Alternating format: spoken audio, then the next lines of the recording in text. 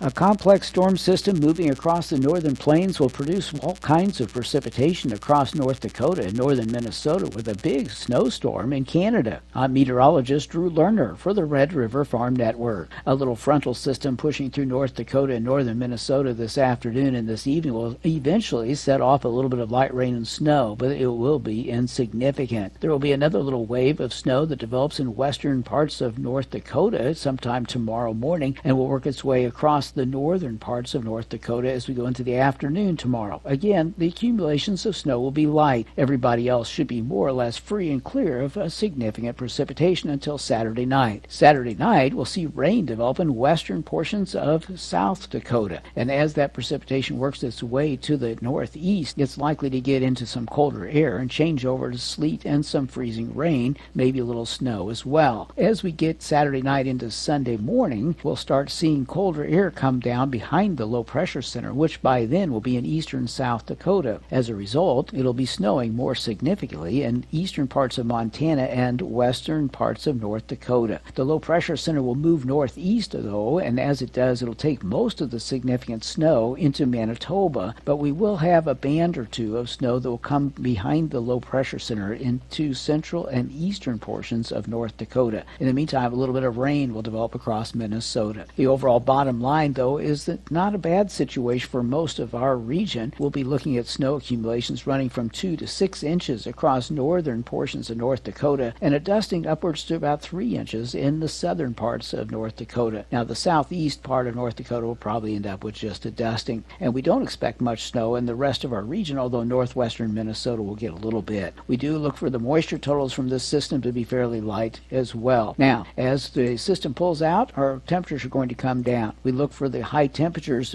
towards the first part of next week, falling into the 20s and 30s for highs in most of the region. Now, it might be a little bit warmer near the Nebraska and Iowa borders. Some of those areas could be up into some 40s. That'll be the coldest weather. We'll see teens again near the Canada border in the snow-covered areas, but that'll be about as cold as it gets. Now, before we get to that point, we're going to see some balmy weather here today and tomorrow in South Dakota and southern Minnesota. And in fact, southern Minnesota will still see it balmy on Sunday, with temperatures in the 50s and 60s, perhaps something warmer in a couple of spots. The nighttime low temperatures across the region will turn cooler as time moves along, too. We'll look for those nighttime readings to be coolest as we get to Monday and Tuesday, when we'll see negative and positive single digits near the Canada border, and we'll look for teens to occur in southern parts of the region. Another bout of warming will eventually kick in, but they'll probably hold off until the latter part of next week. For the Red River Farm Network, I'm meteorologist Drew Lerner.